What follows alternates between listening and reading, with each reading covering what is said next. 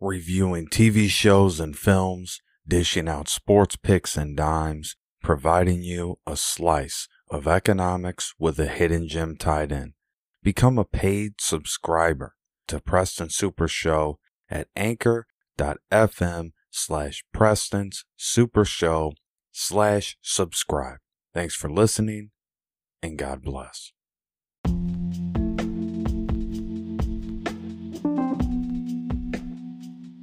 Welcome to Preston's Super Show. Glad I can be. Glad you're joining me. Let's have some fun talking about AEW Full Gear. And everybody wants to know, was it worth it?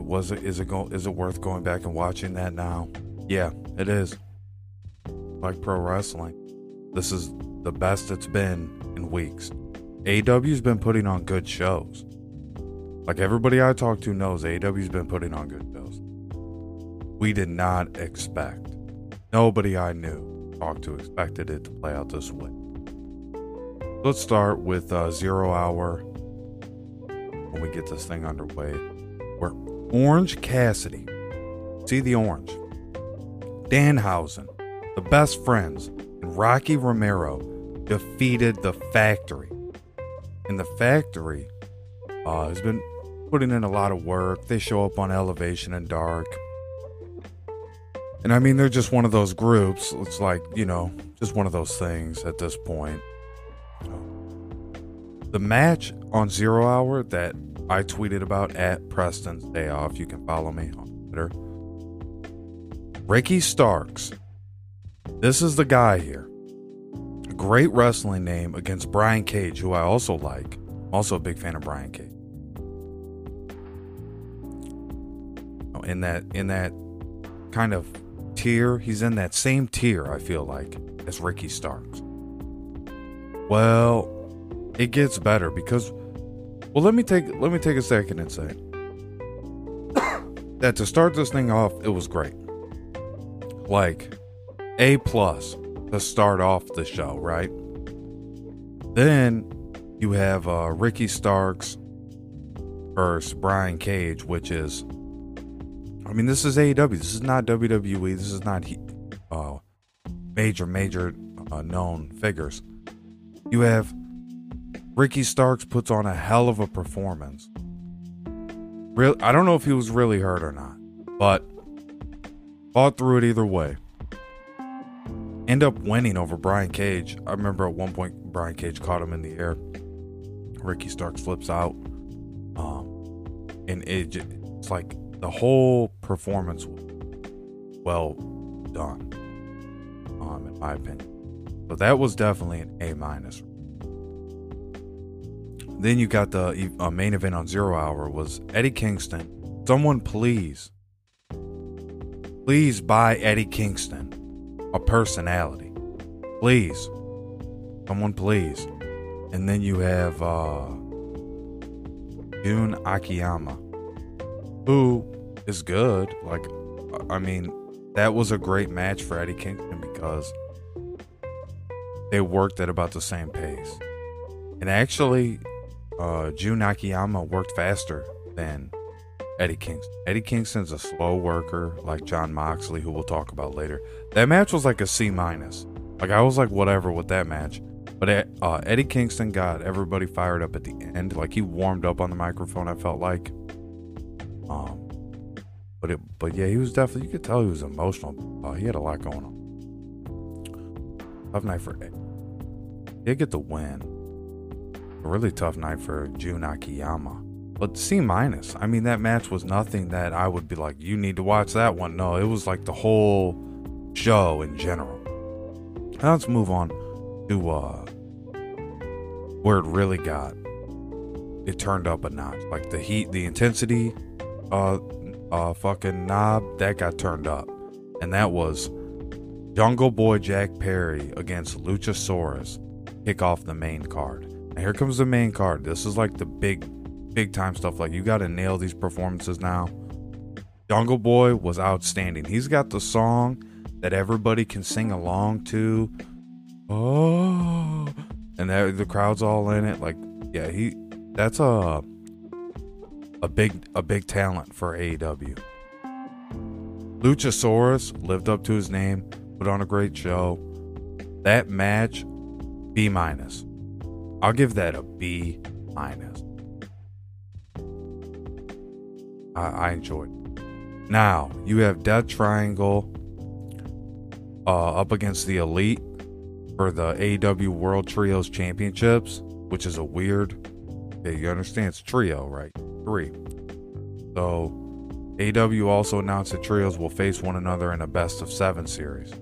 So that is going to happen. But Death Triangle ends up prevailing in a match that was scattered all over the place. Hella exciting. Like, you were on the edge there, like, just waiting to see what happened. So, that match, give that a solid B. Jade Cargill, my girl. Jade Cargill, I'm her number 1 fan. That is my favorite person to watch at AEW. She goes up against Nyla Rose, who is, like, trying to make that name for herself. Here she goes. She's getting it.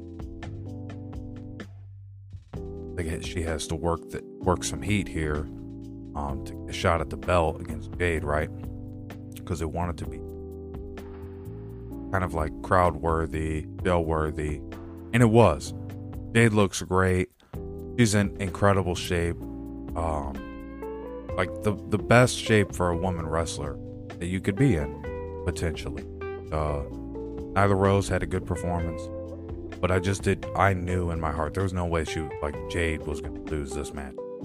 Too strong for the division, and right now she's the best leader that they have in that division because it feels like it's divided. I don't know. I just get a feeling that it's divided at AEW. The women's division feels divided to me. Chris Jericho, now we'll say that that could be a good thing. Like, that can work to their advantage. It could make it hella competitive. The Heat could end up helping ratings a lot. Chris Jericho up against Sammy Guevara, Claudio Castagnoli, and Bryan Danielson. So the Ocho, Chris Jericho, this is an AEW talent, right? Like, we're not talking about Y2J anymore. We're talking about the Ocho to get it straight. And the Ocho, an AEW talent, re-signed with AEW, is earning it. I mean, he's earning it. He's going out there. He's in some of the best shape he's been for his age. He's in some of the best shape he could be in, and he's definitely improved his conditioning. Chris Jericho has, and now how many times has he beaten Claudio? Feels like he's beaten him 3 times, but also Sammy from his own group and Bryan Danielson from Blackpool Combat Club. So it's really heating up at AEW in the men's division. And remember, there's no weight class. No, there's no weight class. You don't have to worry about that, because that would be too limiting for booking. Saraya versus Britt Baker. And this is a match that we all knew, like, Saraya's gonna win. But you still gotta show up, you still gotta run the race. And she definitely did. And there was rust, but there was a lot of grit. There was determination. And I would have liked to see, my one critique of that was I'd like to see Britt a little bit more involved in the match. Just into it a little bit more. Because it felt like she knew she was losing, so she didn't give it her all. In my opinion. So, give me a C on that match. I'll grade that as a C. But on the Chris Jericho match and that Ring of Honor World Championship match, give me that as a flat B. So we have a B on Chris Jericho's match against Sammy Guevara, Claudio Castagnoli, and Bryan Danielson. And we have a good match. Like, I'm not ripping on them too much, but a C grade on Saraya defeating Britt Baker in her in-ring debut, and her first match in over 1,780 days. Long time without a match.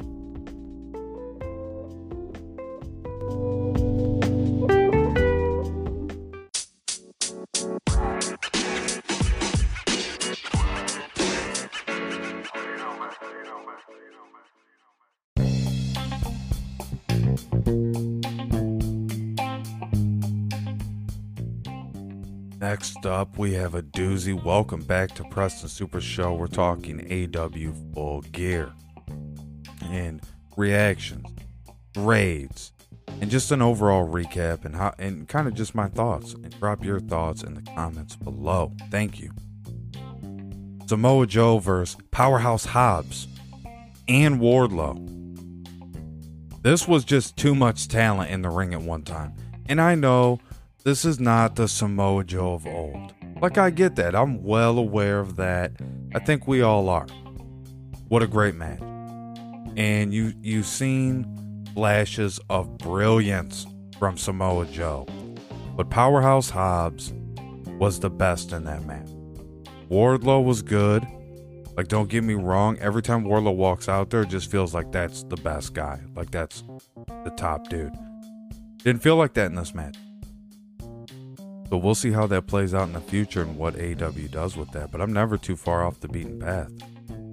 Samoa Joe he becomes the new TNT champion. Not retains. He becomes the new TNT. Huge. Explosive. Flat A on that match.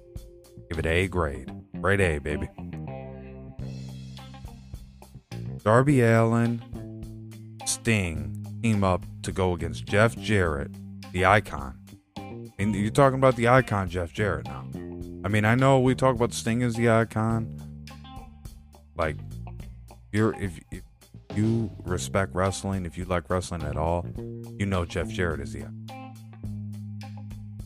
And Jay Lethal, who is, to me, one of the most impressive talents AEW has, and always finds a way to be on the pay-per-view, to be around close to a main event somewhere. Like, always finds a way. Smart. Like, reminds me a lot like Ric Flair, Jay Lethal. It does remind me a lot like Ric Flair. But Sting and Darby Allin prevail in a match that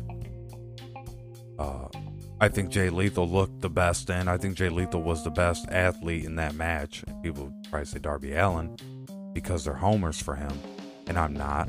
I think he's a cool kid, but he's got a lot of work to do. Jay Lethal, that's a fully developed talent that is kind of having to do oblong things to get relevance in AEW. That's just the bottom line. Give that a B+ because Jay Lethal put it on. Now then you have Toni Storm, who played it really cool. Versus Jamie Hayter. And Jamie Hayter, like, even Eddie Kingston said, this was the match I want to see. This is my match. That's my match. Yeah, it was because, Jade Cargill versus Nyla Rose was mine. But this right here, Jamie Hayter versus Toni Storm, even though there was shenanigans, Rebel and Britt Baker getting involved, that's going to stir up controversy. You're going to see that play out through the week. Remember, AEW does 4 shows. Dark Elevation, have Dynamite and Rampage on Friday. I mean, it's a big week of wrestling. When you're talking about AEW, a lot of opportunity. Now, Toni Storm and Jamie Hayter did good, but they both were having some miscues. And I noticed it, and everybody else noticed it, that will go back and watch. But overall, it was a good match, competitive match. C+ is my grade. Moving on, this was a shocker. This was the biggest shocker of the night. Let's talk about this. What went down when Keith Lee and Swerve Strickland took on the Acclaimed. And Swerve Strickland really tried to cheat. He tried to get one over, which led to Keith Lee walking out. And the Acclaimed end up retaining the belt. And let me tell you about the Acclaimed. They came out there without Billy Gunn, but then Daddy S runs down. Now it's all hell breaking loose. You know what I mean? They got to get the refs out there, but it was fun. I mean, it was a good time. Like, the whole thing you're watching there, everything, the way everything plays out, the way they wrestled was okay. That wasn't the greatest wrestling performance. Keith Lee's not a fast worker. The Acclaimed like to get going. They like to pick up the pace. They're not scared to really commit to going over the ropes and outside, and it just seems like Keith Lee is a little bit more reserved, a little bit more holding department. That is what Swerve Strickland is still high flyer. He can still get up and go, but it just wasn't the match that I thought it would be. But then you get the drama. That's the mix of sports entertainment we all pay to see. There you go. And it ends up being a match that was watchable. You know what I mean? And I think, I have to give that a C plus, like a C plus for that, because it was a good effort. But I'm gonna have to hold firm on a C plus grade for that. Then you have the main event. The main event. This was the big one. Here comes Jon Moxley. Not only is Jon Moxley a slow worker, he takes 30 minutes to get to the ring. Then he gets to the ring, and we got this whole thing with MJF. Looks like he screws up his knee or something, and then I think he was okay. I think it was just like a tweak, and I think that worked itself out. But don't expect him to defend his belt so fast, now that I'm thinking about it. But William Regal, who's floating around kind of like this vampire, just like sucks the life out of every superstar he gets around.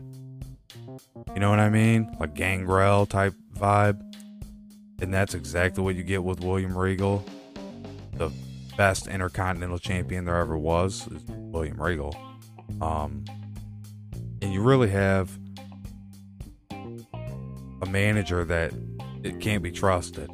You know what I mean? He's like a Paul Heyman. You really can't trust him, but if he's working for you, it's usually going your way.